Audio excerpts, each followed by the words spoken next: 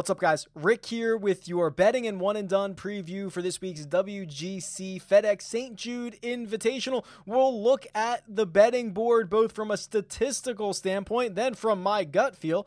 We'll turn our attention to head-to-heads, and then we'll wrap with one and done picks for this week. Let's get into it. All right, let's go. We're going to start with the outrights and the betting portion of this preview, and with a WGC that has 78 golfers in it, and there is no cut. How does that change our outright betting strategy? Well, for me, it means that we will be betting a card that is more closely aligned with the top of the betting board. The reason for that is because we really do see top-notch golfers win these events. And I know what you're thinking. Everyone in this field is a top-notch golfer. That's true, but we usually don't see 50 or 80 or 100 to 1 golfers actually win WGC events outside of maybe the match play, which is a completely different animal. But the 3-stroke play events a year that are WGCs, I mean, they are won by Rory McIlroy, Dustin Johnson, Justin Rose, Jason Day when he was in his prime, Hideki Matsuyama. It ends up being really top-tier talent. So the way that I kind of handle this is I focus a lot of my attention on the top of the betting board. Now, what does that look like for this week? Well, we actually do have quite a bit of expected value when it comes to who could potentially win this golf tournament. Now, these odds and the EV, of course, considering the fact that this is a 4-round event, which usually the cream does rise to the top in a 4-round event. Jon Rahm, the new number 1 player in the world, is basically the only guy at the top of the betting board that I do not have as an expected positive value to win this golf tournament. Justin Thomas does return positive expected value, and what that means is Las Vegas and his odds to win indicate and imply that he will win this golf tournament about 9% of the time. I have him getting to the target score about 12.5% of the time, making that a 3.5% value. Rory McIlroy checking in at 11.5 to 1. One of the bigger values on the board, believe it or not. He's someone who's probably going to get an investment from me. Bryson DeChambeau, a small favorite. Patrick Cantlay, a pretty significant favorite. I mean, there is really a lot to choose from here. We'll talk about the way that I'm going to handle this in a second, but I'll flip to the top 5 here for a second, because Rory is, I don't think I've ever seen a situation where Rory is a positive expected value to win, to finish in the top 5, to finish in the top 10, and to finish in the top 20. It gets progressively lower in expected value in each of those categories, top 5, then top 10, then top 20. So betting him outright is probably the, quote, best bet, but really interesting to see how much green is on this sheet after weeks of, quite honestly, not having a lot of outright value to even bet. So we've already identified there's a lot of different ways that you can go. So which ways am I going here? My personal belief is that Rory McIlroy is probably a pretty good bet for this week. And I like that the model backs that up with positive expected value. And the reason that I personally feel this way about Rory McIlroy is he should be 8 to 1 in this field, right? He should be the Jon Rahm who is 8 or 8.5 to 1 to win this golf tournament. When Rory has just been fine by his own standards since the restart. But when you look at WGC events, Rory McIlroy shows up. In his last 13 WGC events, he has finished outside the top 11 one time. Think about that. He's got 2 wins. He's got a bunch of top 5s. Only once has he really disappointed us. Other than that, he's been in contention almost constantly.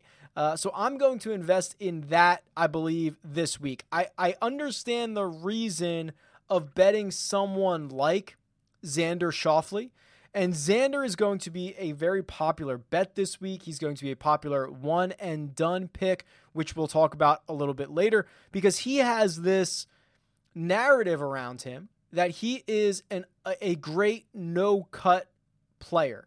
And it's not necessarily wrong. It's not just a narrative. Xander has a WGC victory. He has a Tournament of Champions victory. That's no-cut event. Both of those are. And he does have, from round to round, an incredibly high ceiling and an incredibly low floor in terms of these top-tier golfers. He's more volatile round to round than most of these guys. So when you have an event where a cut is being made after 2 rounds, if he has one of his bad rounds before the cut, it's very possible he misses the cut. I mean, he shot a 78 in the opening round at Muirfield Village, was basically out of the golf tournament before going pretty ham over the next 3 days to end up finishing like T12. But like, that's what Xander can do. So I understand the appeal of betting him as an outright here. This would be, I don't know if I'll get to Xander. I don't know if he'll make my final card. He's currently, I see him at 20-1. But I will say that this is the hardest I've thought about betting Xander as an outright in a long time. I'll just say that. So I don't know what you want to glean from that, but I might get him on my card, but this is the closest I've ever been if I do not. I imagine Daniel Berger is going to be very popular this week to bet. I still have him as a negative value, even with his great run of success recently, which I know includes a win. I know it includes a bunch of top 10 finishes. I know he has won here at TPC Southwind twice, non-WGC versions of this event.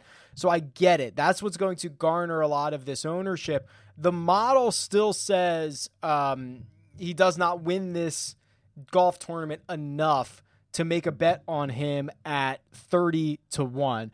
I want to talk about that price in a second because there's another guy there who's driving me crazy. But Berger is probably not going to get an investment from me. I think, maybe a one and done situation. Of course, if you still have access to him, maybe having him in a DFS lineup. I'm not sure I'm willing to commit to the outright here. I do kind of like Tommy Fleetwood. The buy low on Tommy Fleetwood at 30, I see him at 36.5-1, which is a very random number, but that's what I'm seeing him at right now on DraftKings Sportsbook.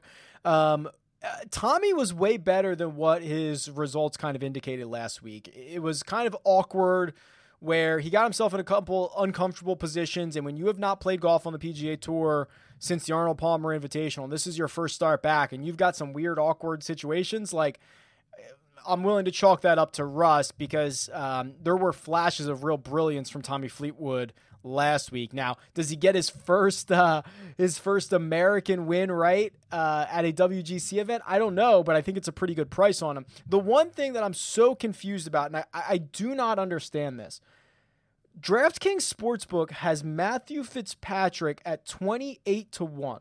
He has the 9th shortest odds. I don't know why. Like, he's fine. He's a fine play. I don't mind betting him, but not at 28-1. That means he has shorter odds than Colin Morikawa, who won 2 starts ago. Daniel Berger, who's already won in the restart, has a bunch of top 10s and has won at TPC Southwind twice.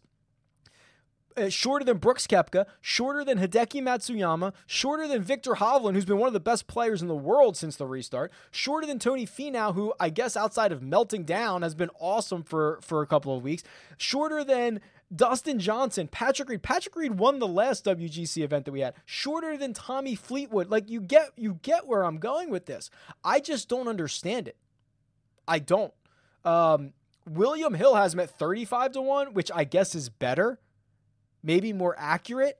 I get Fitzpatrick played well at Memorial. I know he's a Bermuda grass guy. He's also never won on the PGA Tour, right? All of his other wins are European Tour wins. I think he's got 3 or 4 of them. This, to me, I spent so much time staring at this number this morning, and I still don't know why it's like that. So I guess if you're trying to bet Matt Fitzpatrick, don't do it on DraftKings. Go get him somewhere else. Go get him at William Hill. Go get him. I don't know where else. I don't know what his number is anywhere else. But I just could not believe that number when I saw it. When I saw it this morning. So my card, it'll probably be small and top heavy, which means probably Rory, maybe Xander, maybe Tommy Fleetwood. And I think the way to play this is even lean into the live betting a bit more, because what you could easily see is you could see a guy go out on Thursday, be 1 under, and then play his way back into this. I mean, we saw it with Adam Long last week. He makes the cut on the number. He finishes second. Just goes absolutely nuts on the weekend. I think I would prefer to save some bullets for in-play action this week when it comes to outrights. Head-to-head matchups. Let's see if we can find some on the simulator here. And I've got some things in the works for this head-to-head matchup simulator tool. I love it. I want to do one for kind of round by round stuff. So stay tuned for that. Let me see if I can find a couple of cool matchups for this week. Let's go with this one. I imagine would be pretty big. Rory McIlroy versus Patrick Cantlay. Let's see what we can find here.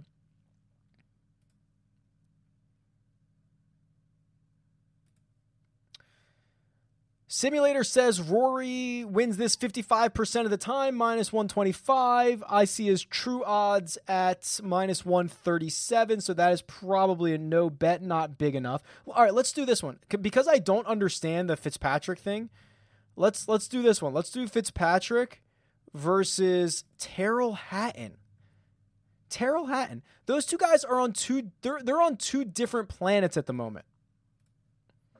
Yeah, I have Hatton winning this thing 60% of the time, which is minus 150. And DraftKings has him at minus 118. So I would be betting Tyrrell Hatton. It also helps that this goes into the continued lack of understanding that I have around the general consensus that is Matthew Fitzpatrick this week. I don't know. I do not know. Let's see if I can find one more. Oh, this would be a good one. Daniel Berger versus Gary Woodland.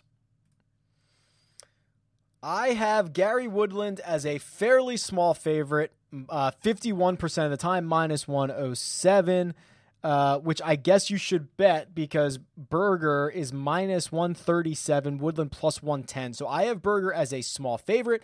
DraftKings has him as a small dog. That is probably a Woodland bet on that side of it. If it interests you, you can go in and plug as many different matchups as you would like into this simulator. Have a go at it. Let's talk one and done.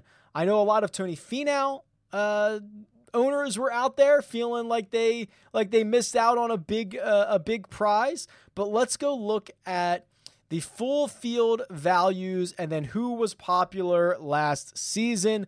And no surprise, the highest owned golfer last year was Xander Schauffele. I think he will continue to be highly owned this year as well. In fact, let's go see how many people even have Xander left. I guess a lot could. Okay, so he's been used by 41% of owners in this one and done.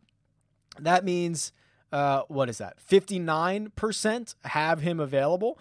So he's been used like the 12th most. Hideki's been used the most. 62% have used Hideki already. Then Sungjae, which, whew, man, he really fell off of a cliff. Okay, we'll go back. Let's go back here. So Xander, incredibly popular last year. I assume he will be this year. Justin Thomas was popular last year. Bryson DeChambeau, Patrick Cantlay, and Dustin Johnson. Now, I don't know what to do with DJ, right? I don't know what to do with Brooks Koepka. I guess if, you had to choose between, I think I made the comment in the DFS video that one of, Finau, Koepka, or Dustin Johnson, they could win somebody all the GPPs this week. I kind of feel that way about one and done too, because nobody wants to play them. And they are still certainly capable of going nuts. Now, I guess I would prefer DJ a little bit more, even though what I've seen from DJ in his last 3 rounds going 80, 80, 78 is almost incomprehensible. However, DJ won like 3 weeks ago. He won the Travelers Championship just a few weeks ago.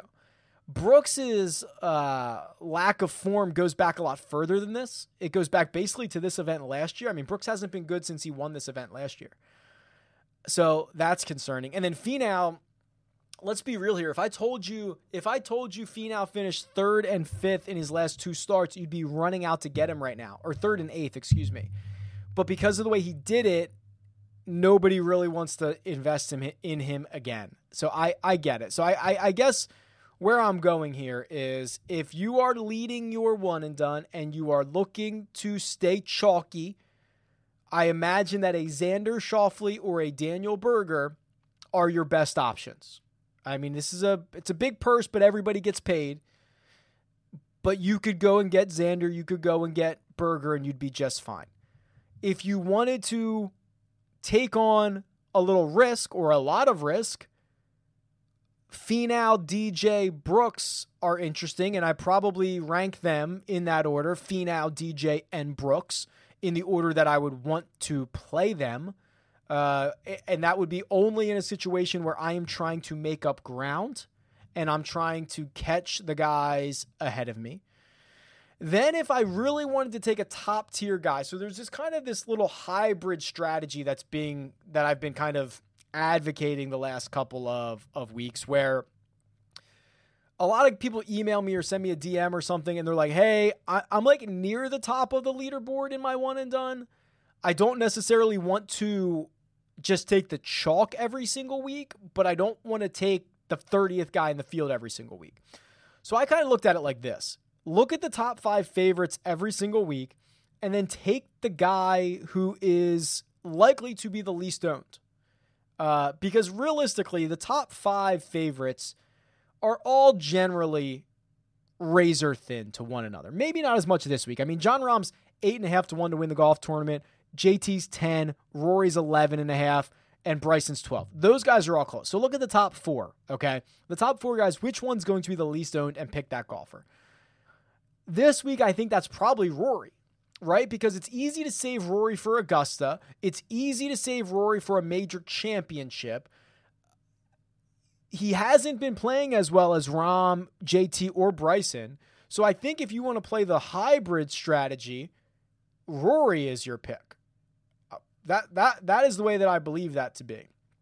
Outside of that, I mean, if you really wanted to get freaky, Tommy Fleetwood, I think that'd be really freaky. I don't know if you have to necessarily do that because I think there's other options, but that's generally the strategy for the kind of situations that you're in that I think is where you should go. I don't know where I'm going to go yet. I guess it depends on where I'm at in my leagues. I think I'm in 3 different one and dones. We'll see where I'm at in each one and pick accordingly. Let me know who you're picking. You can tweet me at Rick Run Good, or you can leave a comment below. Best of luck this week with everything. I'll talk to you soon. Later.